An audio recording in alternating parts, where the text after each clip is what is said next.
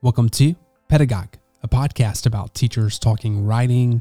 I'm your host, Shane Wood.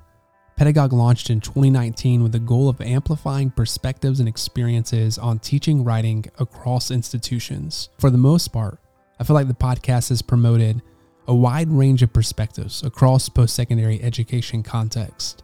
Starting out, my hope was for Pedagogue to be a platform that fills gaps in more traditional alphabetic scholarship, which often privileges teachers situated in more research-intensive universities that have space and time to publish. I wanted the podcast to be a space that embraces and showcases experiences and knowledges from all types of classrooms, for us to consider and think about what teaching writing looks like, what it means to teach writing in different contexts, from two-year colleges to historically Black colleges and universities, to Hispanic-serving institutions, to private colleges, to small liberal arts colleges, to large and small public universities. Through all these episodes, there's still something missing. The voices and perspectives of teachers at tribal colleges and universities. I taught basic writing and first-year composition at a tribal college as an adjunct for almost 2 years, and those students and classrooms impacted my perception and understanding of teaching more than any other context. There are currently 32 fully accredited tribal colleges and universities in the United States, serving approximately 30,000 full-time and part-time students, according to the U.S. Department of Education. This is the first episode in a 10-week series that highlights tribal colleges and universities. In this episode, Colton Wood talks about teaching at the College of the Muscogee Nation, first-year writing curriculum, storytelling, and what he wished people knew about tribal colleges and universities. But there came a point where I came back to college, and I was actually a student here at the College of Muscogee Nation. And so getting to experience that tribal college experience and seeing how my teachers approach the issue kind of really influenced me and how I approach the issue now. And so, I try to, other teachers will get this, is I try to take the academics out of what we're teaching and try to make it more on a personal basis. Colton Wood is an English professor at the College of the Muscogee Nation, where he employs various teaching techniques to enhance student writing. Mr. Wood emphasizes student engagement and adaptability to improve student participation and learning. Mr. Wood is a doctoral candidate at Southern Nazarene University, where the focus of his dissertation is on the perceptions of indigenous students at predominantly white universities.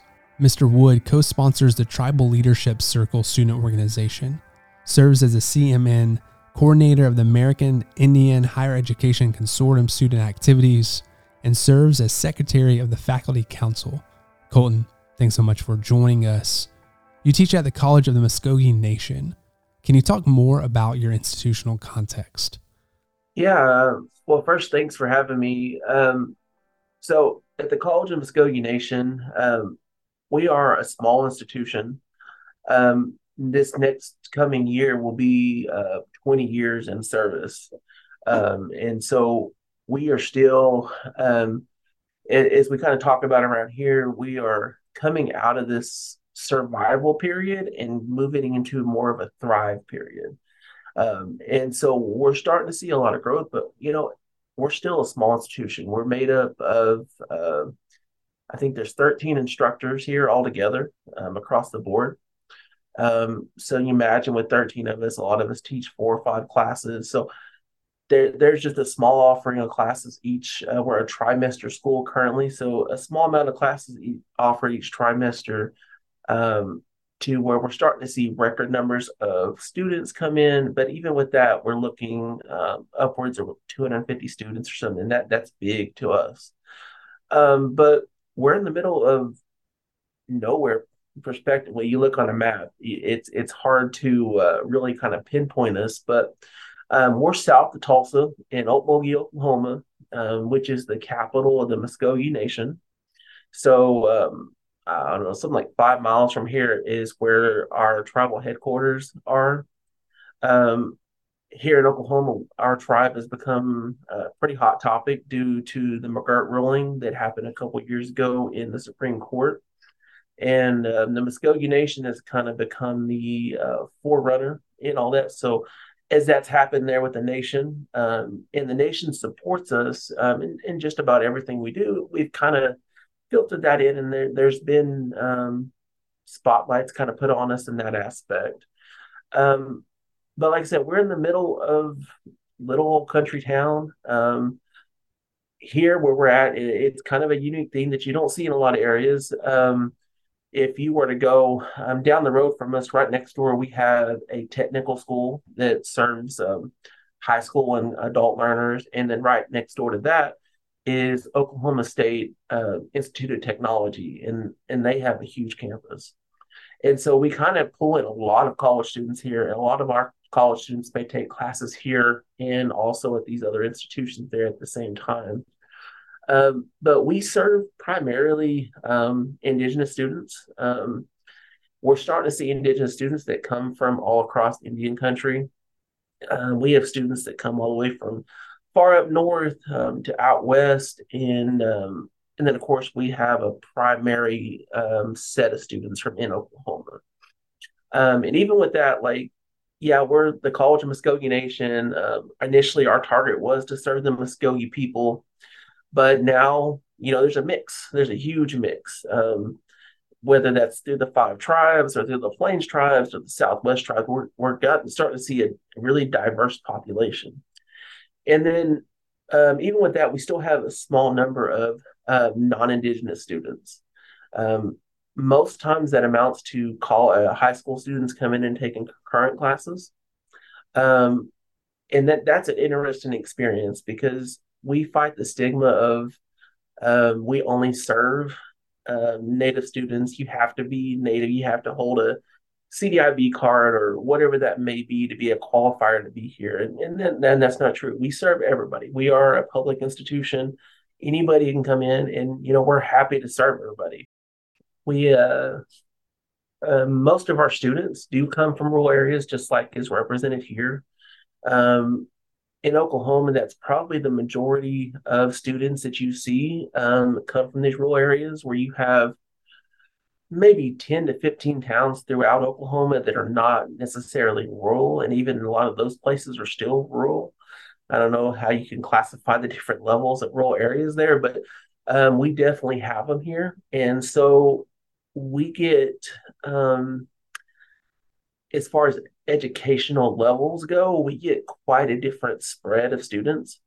Um, we are getting students now who are seeking education is a primary track. But before the last couple of years, probably right at the start of COVID, we started seeing um, uh, we were serving students that were primarily going to go into the workforce. That was their whole goal. They needed an associate's degree to get a job with the tribe or to hold some office, within the tribe. And now we're starting to shift to having more of an academic target, where our students are starting to head off to, four-year institutions or whatever may be their track after that. We don't have any writing classes here on campus. Generally, there's four offered. So we teach two sections of Comp 1, two sections of Comp 2. I'm the primary writing instructor. And then I have one other instructor who assists and teaches some night classes, and that may be either a Comp 1 or Comp 2 class, depending on need. So just to kind of put that in perspective there. What guides your approach to teaching writing? What are some values or ideas you want students to take from your classes? I think my approach to education is probably a lot different than most people, and maybe there are a lot of people in my situation. But for one, I never thought I was going to be a teacher. Teaching was not on my grand scale, even though I probably should have listened to a lot of my elders around me and paid attention to that, because the one thing I always heard growing up was you need to be a teacher, teaching what you need to do, and I ignored it and wanted not to do it. But here I am. But when I go and work with these students, I think about myself and the situation. I was a great student all through high school, but I got to college and I went to a college that was not for me. They just didn't know maybe how to assist me. I just didn't fit in, and it showed. I flunked out of my first year of college, and went into the workforce and just started my life like anybody else. But there came a point where I came back to college, and I was actually a student here at the College of Muscogee Nation. And so getting to experience that tribal college experience and seeing how my teachers approach the issue kind of really influenced me and how I approach the issue now. And so, I try to, other teachers will get this, is I try to take the academics out of what we're teaching and try to make it more on a personal basis. And as I'm lecturing in class or we're discussing things, I always tell them, I'll tell them what we're talking about as far as what the book's going to explain to you, and I explain to them what in more of lame terms, like, academics like to say this, and this is what this means, but here's what we're really talking about, and try to break it down so they have this approach to feel like knowledge is really accessible. Because I think for a lot of native students that come in, especially as first generation students, or maybe just students where education is not really valued in their family, it can feel like a huge barrier. And so trying to tear down those walls as much as possible, I feel like really helps them. Um, a lot of what I try to do is work one on one with them. Try to we may sit in the classroom and brainstorm their ideas, and um, I always try to, because one thing I always hear is I can't write that, I can't think of anything, and so I always try to take it down to, well, what do you like? What are you interested in? Let's dive into that, because I always tell my students that the best thing that you can write about is something you're interested in, because when you have to spend an absorbent amount of time on it, you're not going to want to do it unless you're interested in it. And so that's a lot of ways that I approach that. Um, and I find a lot of my students that come in here, a lot of them lack writing skills. It's just something they either got by with or did enough to get by. And so we really work on building those skills up. When I'm grading papers and giving feedback, I really focus on, things they can do to improve. I had this, I think when I started here, I had a different perspective, that I was expecting maybe more perfect students, or students who were going to know what they needed to do. And kind of after seeing that and understanding, well, okay, here's how I need to approach this. I need to figure out ways to help them get better. So now when I am teaching class, the first assignment I may give them, I tell them, like, this is probably not going to be great. I want you to give me whatever you have. And then by the end assignment, we start working towards, polishing those essays off and making them look like they have definitely earned these set of skills and that they're valuable to them. Colton, what text and writing assignments do you use, and how do students respond to that? It kind of depends class to class.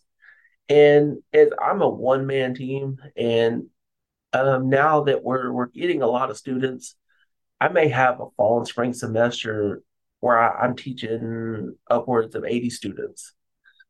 And so, as a one man team, that takes a lot of a mental capacity. And as most small institution instructors or anywhere is going to understand, that's not the only thing you do. And so, within that, I never keep one assignment. Like, there may be one or two that are the same in every class, but I mix them up just for my pure sake of mind. Um, and I'm a little different off the scale. Like, I find stuff that I find interesting and try to make it to where they're going to find it interesting, so we both have an enjoyable experience. Um, but a lot of what I'll do is I try to have them maybe focus on some family stories. Like, my Comp 1 students generally will always write a narrative story.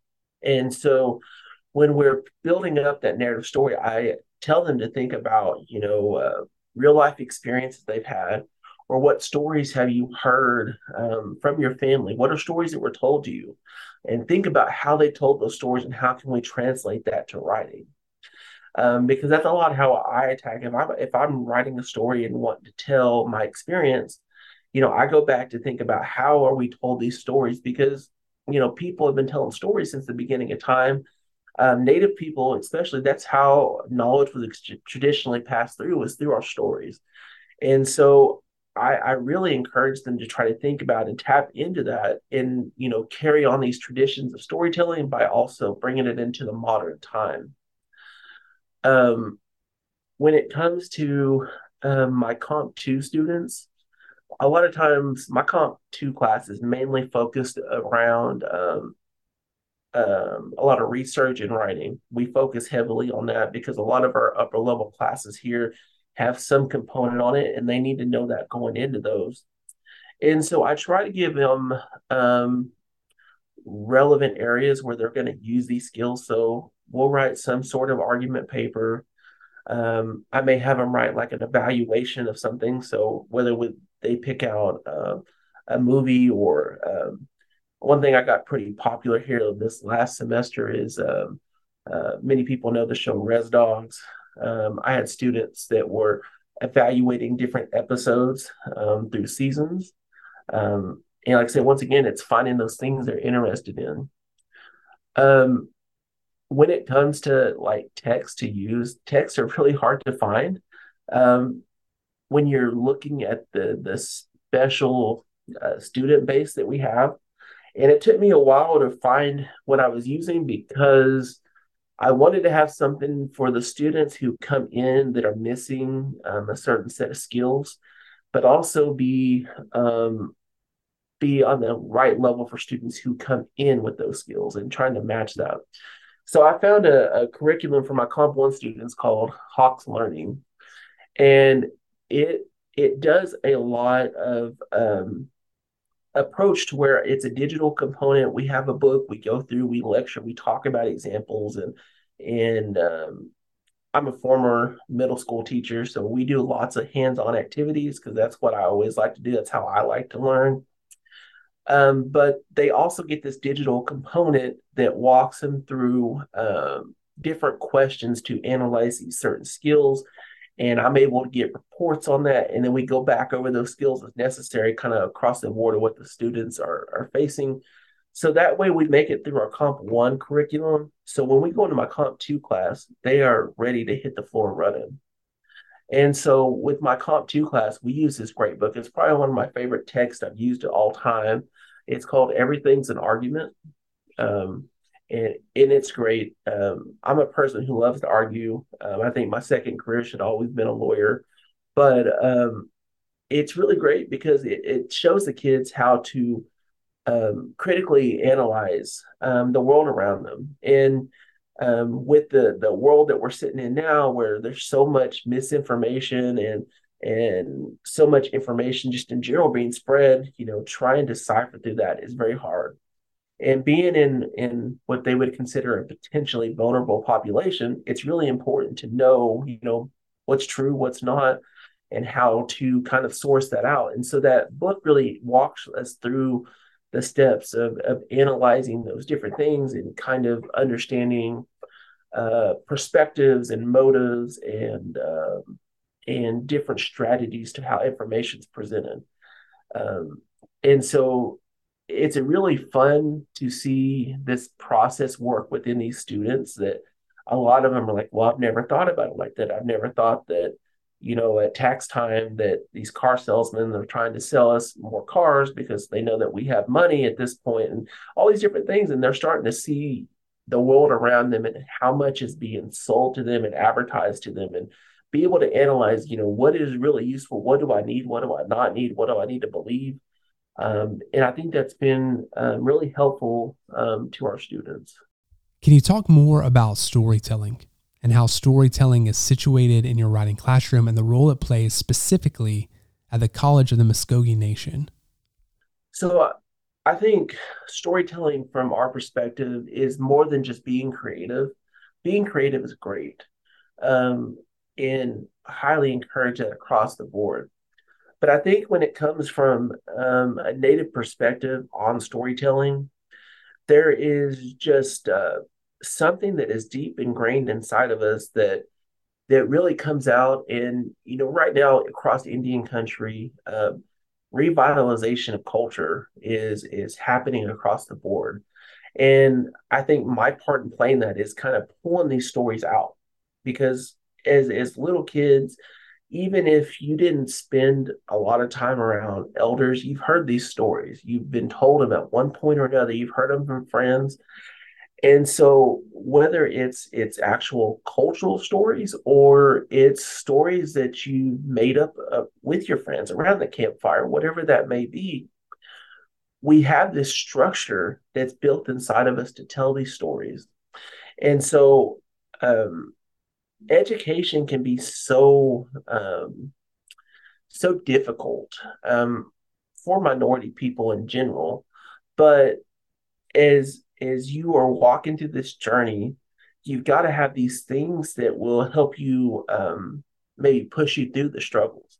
Because everybody in education, you reach struggles. You reach those 3 o'clock in the morning, not wanting to finish a term paper that's due at 8 o'clock, and you have to make it, and you don't know that you have the willpower. You've got to have these areas behind you that push, and these stories are one way to do that because whether you're Muscogee or not, or you're Navajo or Lakota, everybody has these stories of these struggles that our ancestors went through. And by understanding those stories and being able to purpose them for your own means, coming up with what is your story, that's going to help push you through because you know that these people are behind you and that they made sacrifices so you can be here today. And so I think that that's really what that unique perspective is here is stories are more than stories. They're essential to who we are. And I think if we don't have those stories, we don't utilize that ability inside of us.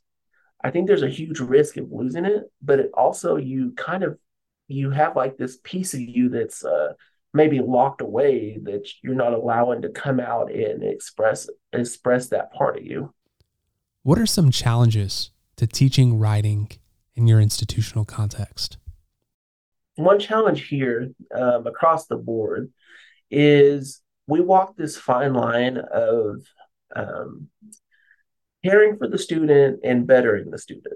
There's the kind of this balance we keep with them, and I'm the only instructor here at this current time at the College of Muscogee Nation that was a former student here and that has been off to other institutions and received other degrees.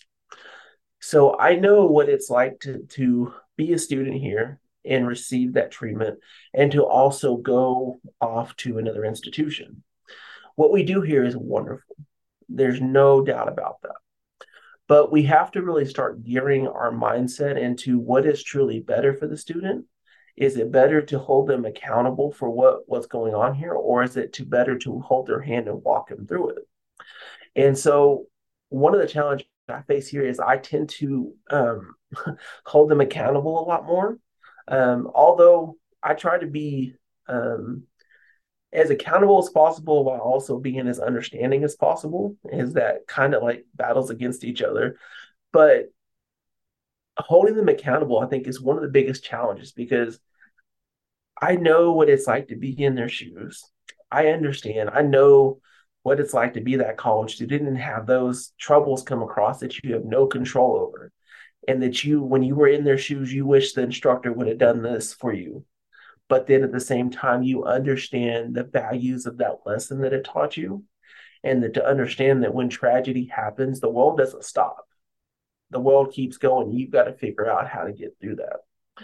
And so a lot of times, presenting with different problems or issues that may arise, I really try hard to push them through that. And we have tons of resources here to assist them on that personal side and, open them up to that. But, you know, we may have this conversation like, hey, you've got this and this and this due. We need to make this through if you want to pass.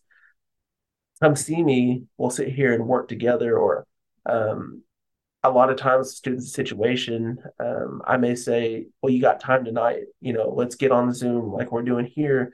And let's meet. What can we do to get you to pass? Because I'm one of those people. I'm gonna sit here and hold my hand out, and as long as you take it, we will walk that path. Doesn't mean you're going to get excused from it, but I will walk that with you because that's what I think is the better situation to be in long term is to understand there's people around you willing to help instead of just willing to excuse you from the situation. And that can be a very challenging area for me because unfortunately, a lot of times I am the one voice that speaks that, and a lot of times, a lot of the other classes may not operate that way. They tend to be on a lot of the softer side, which is okay. That's what works for them. Um, I just try to, from my own experience and understanding, what I went through and what I would want, long term, is that's what I try to replicate for my students. And so a lot of times that gives me a reputation. Like once I have a group of students who are going to be here on campus for a while, they tell the next coming students, hey, Mr. Woods like this, as long I always tell them, as long as you communicate with me, we'll make it through. And so that's what they enforce. And so when the new students come in, they know, if I'm in trouble, I get a hold of Mr. Wood, I'm going to be all right. And so that does benefit me in some areas where I'm one of probably very few teachers here that students don't disappear on me very often, whereas, they just don't show up to class. Like I know a lot of times. And so that's kind of like a benefit and challenge in the same way, but it's an interesting position to be in here. What do you enjoy the most about teaching writing at the College of the Muscogee Nation? I think for me, um, I enjoy writing. Um, I I didn't go to college to be a writing teacher, but I've always loved writing. And upon taking this job, I had to take a lot of extra courses to be qualified in this, and I happily took them because I love writing. Writing's been something I think as a native person I always embraced, much like I try to teach my students, and I heavily focus in that storytelling aspect. And so within that, I just it lights a fire inside of me to get these students on a path to start telling their own stories. Um, I really enjoy research and writing. That's another like maybe a nerdy love of mine, but I love the research aspect of it. I love finding out new information and I love writing about it. And as I mentioned earlier, like I love to argue, and you can't argue right without the facts. And so I love bringing that to students too, showing them, and maybe it's part of being a minority person having a chip on your shoulder, but understanding that you're kind of always underhandedly served things. And so when you have the knowledge, you're not necessarily underhanded anymore. It kind of gives you these tools to be able to access that. And so that's what I like to bring to my students is, we may be put in this position, but it doesn't mean we have to stay there. And then I think more or less the biggest thing to me is at the end of it, because I know I put my students through a lot, and they know it too by the end of it. But most times by the end of the semester or the end of the trimesters, they come to me and they say, "Thank you. I really learned a lot. It was hard. We made it through it, but I learned a lot." And so I always appreciate that because, yes, at times I want to be very sympathetic. I'm not absent of a heart. I have that, but at the same time, I know that what I'm doing is worth it, and there's going to be those who appreciate it, and that's what it's made for. And so that really empowers me in that aspect. The other thing is it's really important for me because tribal college has played an important role into where I am today, and I'm happy to be back here teaching. And so a lot of the things that happen for me, I want to be there for those students as well. I want to be that person in their life that like I look back to instructors, and I work with instructors now who are here teaching when I was here, and so that's a really great experience. And so I've kind of got to see them from both perspectives now. But I want to be that person in their educational journey that they look at me and say, "Oh yeah, he got me on the right path. He got me to where I believe in that I can accomplish, whatever's before me." And so that's kind of like what I do this for. Is I love that end results that happen. This is my last question. What do you wish people knew or understood more about when it comes to tribal colleges and universities? There's so much, but um, with tribal colleges, I wish more people would share with more Native students that we are here. And not just the College of Muscogee Nation, because yes, I would love them all to come here and, us grow to be 100 times bigger and, serve that kind of mission. But all tribal colleges, we're all here for Native students. And I don't know about other tribal colleges, whether they face this problem or not, but here in Oklahoma, and, Oklahoma has its own unique environment, we a lot of times are just unknown for whatever reason. And, we put out advertisements and stuff, but sometimes we just don't reach people. And there are plenty of people who know about us that maybe just don't share for whatever reason. And so I would really want people to know, what we do here. And we serve, Native people. And that's our primary mission, is to bring that education to Native communities. And here at the College of Muscogee Nation, we're ingrained with Muscogee values. And we are all about culture and education, and they're really ingrained here. It's a really unique environment. I believe that we are different than any other college here in Oklahoma. We bring a space that's safe to grow in. We bring an environment that's safe to reconnect in. It's a place to discover, especially if you are a Native person that has been disconnected from your tribe, or um, maybe you were adopted out, or whatever that may be. We are a place here that you can get an education, but also discover what it's like to be in a Native community. For myself, when I came here the very first time, I was not connected through my tribe. I did not know customs or culture or nothing. And coming in here, it was a place for me to reconnect. Without that, I know I wouldn't be where I am today, because it opened up this whole new side of me that I'd never known. And that's what we do for students. And so I really want people to know that we're more than just an educational institution. We are a cultural institution, that we provide you education, but we provide cultural arts. We provide all sorts of opportunities to discover who you are and who you can be. And I think that's one of the best things that we have going here for us.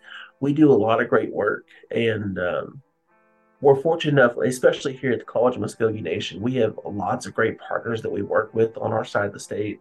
And it just seems like every day it's growing, and we're always working with new opportunities, and um, really hope people take a look at our students. We have some excellent students that come out of here that are going to do some great things, that are already doing great things. And it's just a product of our mission, and we just are really thankful for that.